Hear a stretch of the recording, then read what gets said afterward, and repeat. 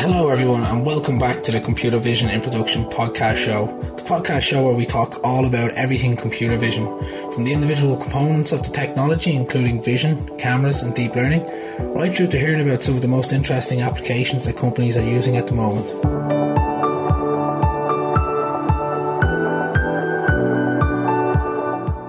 Hello everyone and welcome to the Computer Vision in Production podcast. I'm your host Anthony Kelly. Today's guest is Patric Fulop. Patric is currently a co-founder and CTO of UK-based startup Neurolabs. Patric, it's great to have you on the show. Welcome. Hi, Anthony. Thank you very much for having me. One of very few people who I've actually been able to meet prior to recording a podcast, simply down to COVID, travel restrictions, and it being, I suppose, a pretty difficult 22 months to say the least in terms of getting into the office, face-to-face meetings. But yeah, it's definitely been difficult, but it was great to catch up. And I've been working for 4 years now from home, basically. So that's been difficult. I'm looking forward to going into an office soon. Fair. Sounds good. Before we sort of start to talk about everything that, you know, Neurolabs are doing, why don't you start off in giving us a bit of an overview about yourself also? I'm Romanian. I currently live in London in the UK. I grew up most of my life in Romania, and I spent 1 year after high school studying in Romania computer science, through which I moved to Edinburgh, to the UK, and two of my good friends and now co-founders, Paul and Remus, were there already. And they kind of convinced me to go to university in Edinburgh. And that's how I ended up across the pond studying computer science and physics. Fast forward a couple of years later, here we are. We started a company. It's going good. Yeah, excited to see what's next. Look, it's obviously quite interesting when I see people who've chose a career in computer vision. It's not it's not everything. It's always in the news, but it's not stuff that people, I suppose, you kind of have to have either a vision to get into it to know that it's for you, or other people just sort of fall into it, maybe by being, you know, programmers or having, you know, degrees in computer science. But you've a little bit of a different background. You've come from quantum computing. Do you want to tell us about how you got into quantum computing, then how you changed into computer vision, and what got you to change, really? Yeah, sounds good. So as I was saying, I spent quite a bit of time in Romania studying computer science. But before that, in high school, I was doing physics, and I had Remus, my friend.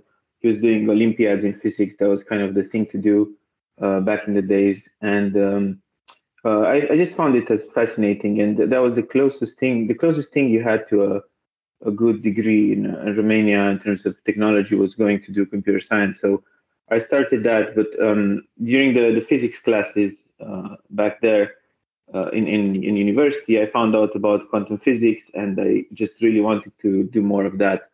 And so I moved to Edinburgh, and I started studying physics and computer science. And about 2-3 years later, I found out there's this new field emerging, quantum computing, and I found a brilliant professor at the University of Edinburgh who was a leader in the field, and she became my supervisor and mentor for a bachelor project. And in general, I just found the intersection of physics and specifically statistical physics and complex systems quite interesting. So after university, I went to work for 2 years as a software engineer. I didn't really know what's going on, so I said, okay, let's do a bit of work and see what comes out of that.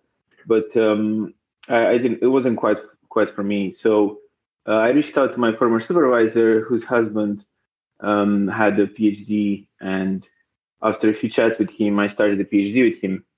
You know, as a PhD, you start with a proposal, but in this case, it was a bit different. It was a bit like, okay, let's see what we're going to do after we start working together. And he was already working on complex systems and the intersection of complex systems in biology. And he's a mathematician, quite brilliant. So started looking at these deep learning models called restricted Boltzmann machines. And for anyone that does physics, there's a clear kind of overlap between the techniques that are used in ML and deep learning in the early days in 2006 and the Boltzmann distribution that you're taught in any kind of third year, fourth year physics course in university. So I said, okay, well, this sounds really interesting, and I see the resemblance between physical systems and it's the same methods, Monte Carlo sampling, and all of that. So I started to learn more about generative modeling. Then I saw that this is applied in computer vision, and this is how I kind of transitioned from something that interested me more like philosophically to something that was just starting up to be. It was a hot topic, let's say. And obviously quite interesting then. How did you find the transition going from quantum computing to computer vision well, not massively, both very technical in their own rights, but yeah, good to kind of get a feeling as to what that learning curve was like. It's interesting. I think that at the end of the day, you have some foundational skills, and they matter a lot. So you have linear algebra, you have just the mathematics that kind of underpins both physics and computer vision, and then you have the programming skills, and you do a few courses here and there, and you just get better at doing specific things within that domain to some extent. So from my perspective, it was more about the theory and behind generative modeling, unsupervised learning, and one of the applications was imaging and computer vision. So it was kind of a natural follow-up. I wasn't really interested in natural language processing or anything like that. But yeah, it hasn't always been easy. Okay, cool. Look, you mentioned you co-founded Neurolabs with your two friends. Why don't you sort of tell me about where, first off, the idea from the business came from? Paul, the CEO for Neurolabs, as I mentioned, we were old friends for a very long time. And when he was about 2018, yeah, he stopped working at a company that was doing tracking for football players, and he was using computer vision. And he came to me and Ramos and said, okay, we should start the company. What should we do? So we did a bit of brainstorming, as three technical co-founders that never really had any entrepreneurial skills before. And it took about 6 to 8 months to kind of converge to the idea of using synthetic data and generating synthetic data using computer graphics to replace the need of human annotations and real data annotations. And yeah, that's kind of how we started the company. And then we also had a fourth colleague, and who joined us later down the line, who's a computer graphics expert. And I think this is when, for me personally, it was very interesting to see the combo between the two and learn from him and explore both areas. And in the last year or so, it's been quite an interesting journey to see the cutting edge technology that is available in iPhones and things like this that combine computer graphics and computer vision. So then the idea for Neurolabs was born. Where and how did you come? I appreciate, and I know we spoke about this, that you guys are still on the edge of research. So I do want to say, how do you productize a research concept, but you're still you're operating on, I suppose, playing football on 2 pitches, right? Still doing research, still having a product then as well. But yeah, from the initial research, how did you look to productize that? Yeah, so it's interesting. So as I mentioned, so Neurolabs started as a synthetic computer vision company. So you take a graphics engine, like a gaming engine, like producing games like Unity or Blender, which is open source, and you build virtual worlds which you can control and understand. And from there, you can generate data with annotations that can be then used to train computer vision models. So this is how we started. We started by using 3D assets of consumer product goods, so CPG products, and we generated data using that and applied them to train computer vision models to detect products in various situations. So one of the situations actually we started with, but was kind of not successful because of the pandemic, was canteens. So we were generating products or I guess replicas of food, and then detecting this on a. We had a hardware piece as well, and we were detecting food. So that was quite interesting. But then 2020 March came, and everything got shut down. So that was a bit interesting. So we pivoted towards tracking shelves in the store. So our product right now, ReShelf, consists of synthetic data models, synthetic computer vision that tracks the shelf of a supermarket in almost real time using cameras, either fixed or moving cameras, and we are able to give insights into what they have on the shelf at any given time. This is the product that we're offering today, part of our suite. And as you mentioned, there's a challenge to productize the research that you're doing. And from the get-go, we felt that we have to invest a lot of time and energy into making synthetic data and making synthetic computer vision work. And we're getting there. It's getting better and better, and it takes time, but it's the only way you can scale such technology. So, for example, in the CPG lifecycle or in supermarkets, you have about 20 to 25% of products changing packaging. So that's quite a high rate of package change. So you need to retrain a model in theory. Whereas what we do, because we have the synthetic data, it's easy to generate and train a model on the fly when you have these sort of packaging changes. Yeah, in general, we're trying to have this quick feedback between changes within a store or changes in products, adding new products, things like that, to having a technology that scales quickly to any of these changes. Where does and how does the research side of your business work, and how do you justify being a company of your size? You know, you are quite small. How do you justify being a small business and say, look, we're going to allocate a certain amount of time to selling products, making money, but then also research? And the reason I ask is, you know, a lot of companies at your size just focus on getting revenue in and keeping the lights on. But, you know, you guys have got a different way of thinking. Yeah, it's true. So right now we're focusing CPG products and we're focusing on the shelf, but our kind of long-term goal is to become a leader of synthetic computer vision and to enable multiple applications using this kind of technology. And in order to do that, we need to invest a lot of time in building this technology and scaling technology, not necessarily in maximizing the revenue that we could get from one use case or another. So that's kind of the avenue we take. And right now, our core focus, let's say, it's making and productizing this retail ReShelf product that tracks the shelves and gives insights into availability. But on the other hand, we're exploring other use cases where we can recognize these products and we can use our technology and our edge to deploy them. And you see a future we're buying, 5 to 10 years. Anyone who comes on Neurolabs' platform can use synthetic computer vision to deploy a computer vision model in production. And they won't need data. They might need some data or explaining in some way, the situation that they're trying to resolve, but they might need very little data to have something up and running as quickly as possible. And more importantly, they wouldn't need any computer vision expertise to do this. Yeah.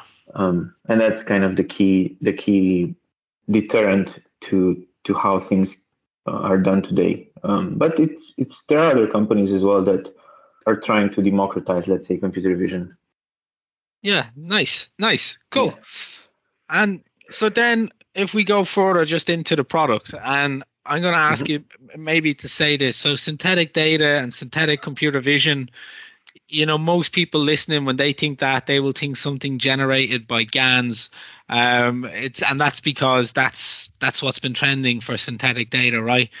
How would you describe to your friends down the pub synthetic data and synthetic computer vision?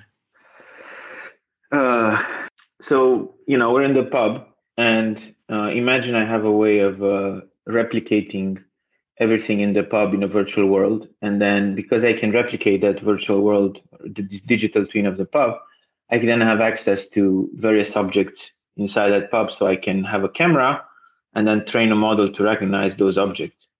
In the real world right now, you would need label data to do that. And whether you're using GANs to simulate this thing, it's still limited to what real data you see. Whereas if I have a digital copy of the pub, then it means I have the chairs in there, so I can use the chairs somewhere else. They're all digital assets that I can use in different environments. So I can randomize and I can create as much variation as I would like in a virtual world. Yeah, one of the key challenges is this domain gap, which is seen more in synthetic data that's using graphics engine rather than the GAN ones. What's the sort of combination of technologies? Because I suppose you're using Unity technologies, Unreal technologies, 3D technologies, and computer vision technologies. How does that blend work? And I suppose as a guy that's doing computer vision, does that not become quite overwhelming to have all these different components? Yeah, I guess so. We try to hire smart people that can think more about about them independently. Yeah, so in terms of the technology stack, for computer vision, we use some of the tools available out there. There's a lot of state-of-the-art models that have open source code. I think one of the challenges is to make it work at scale and have the necessary expertise in-house to change things to solve the problem you're trying to solve, not a general problem. So that's on the computer vision, and it's really important. The role of ML operations is really important. Keeping track of the same way you have source code versioning, you need to have model versioning, you need to have data versioning, you need to have good experiment tracking. So all of these things play a part in productionizing this computer vision. Deployments as well are important and not easy to make. So that's on the computer vision side. And on the computer graphics side, we have a team dedicated to using technologies, like you said, like Unity, Unreal, Blender, and other kinds of tools to create these virtual worlds and to generate the data and to version this data so that then it can be used by the computer vision team. And we also have a kind of a internal loop between the two. So one of them uses the other to make the models and the data better. Okay, nice. Yeah. Cool, look, appreciate that. And then in relation to the customers that you're serving, how does your product impact them? As I mentioned, one of the end customers for us is the supermarket and the store managers that want to have insights into their availability of products during the day. For that, we actually have a solution almost ready to use. We have different versions of the solution, different tiers, I guess. But what they do, they set up a camera, they set up a feed using our APIs, and then they get insights into what products they have available.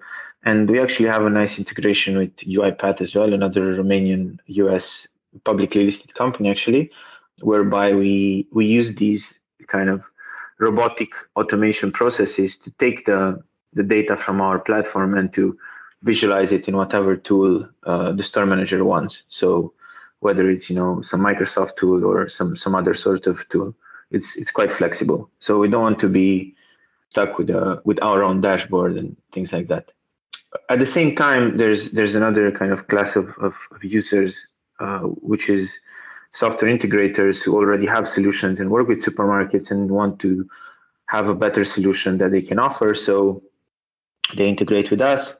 And again, we provide endpoints and platform to manage these, to get predictions and to what products you have in an image, essentially.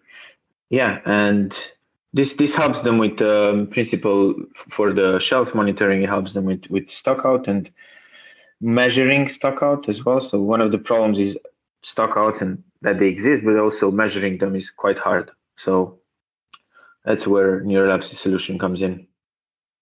What's your goals as a business in how you look to further progress them, I suppose, even around like value chain, or what's next even?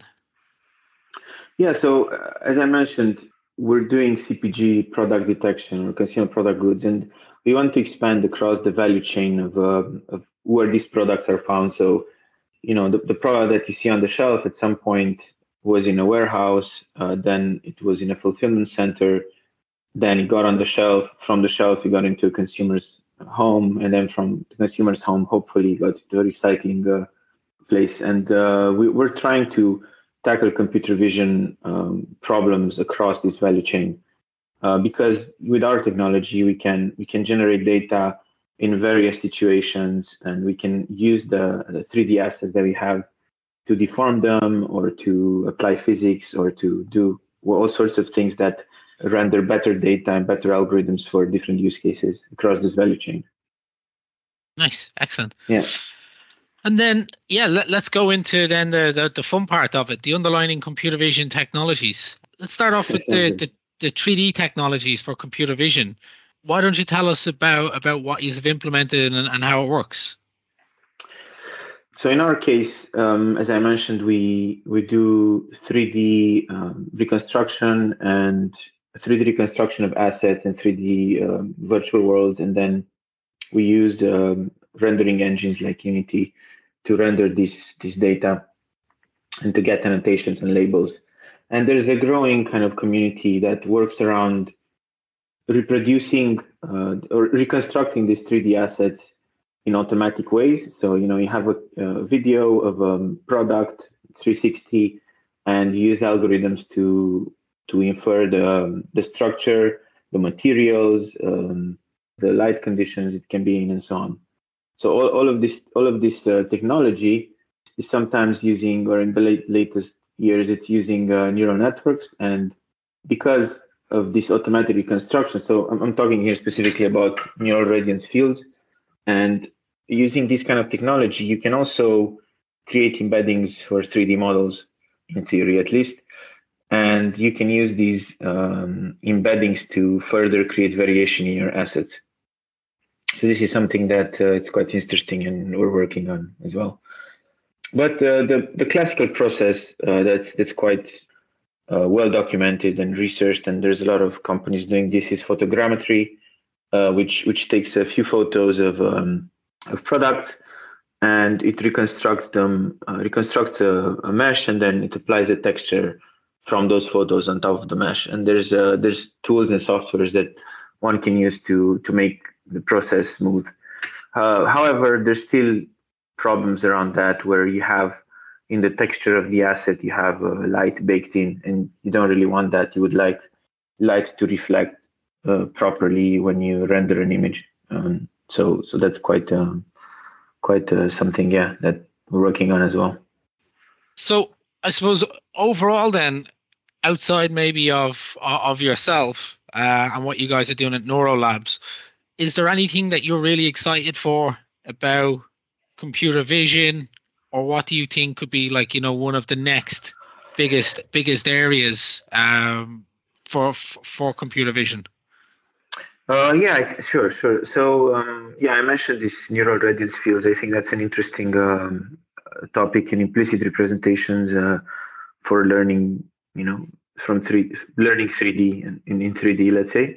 But personally, I'm super interested in differentiable rendering. So this is also known as inverse graphics, and it consists of learning the parameters of a renderer such that you can create from images. So you give an algorithm a few images of a scene, and using differentiable rendering, you're inferring the parameters of a renderer. Now, this is an extremely complex topic, and computer graphics researchers have been working on this for a very long time. And it feels like they're making a lot of progress. As an outsider who's learning about these things and learning about computer graphics, I'm super excited to see, how you can give an algorithm an image, and it can tell you what type of light the renderer has used, or what kind of intensity the renderer is using, or where the camera is positioned, and so on. And you have already tools. So, for example, there's PyTorch 3D, which allows you to infer some basic properties of a renderer or of a rasterizer. And I'm excited to see where this goes next in the next few years. Yeah. Excellent. Well, look, I think that does us for time, Patric. That's absolutely fantastic. So for everyone listening, this is the Computer Vision in Production podcast. I'm your host, Anthony Kelly. Today's guest was Patric Fulop. Patric is a co-founder and CTO at Neurolabs. Patric, it was great to have you on the show. Thanks a lot, Anthony. Thanks for having me. And whoever is listening to this, you're doing computer graphics, computer vision, and you're interested in this, and you've been working on this, please reach out. Thank you for listening to this episode of the Computer Vision in Production podcast with your host, Anthony Kelly. To make sure you get updates on the latest episodes of the show, make sure you subscribe on your preferred podcast listening app or add me on LinkedIn.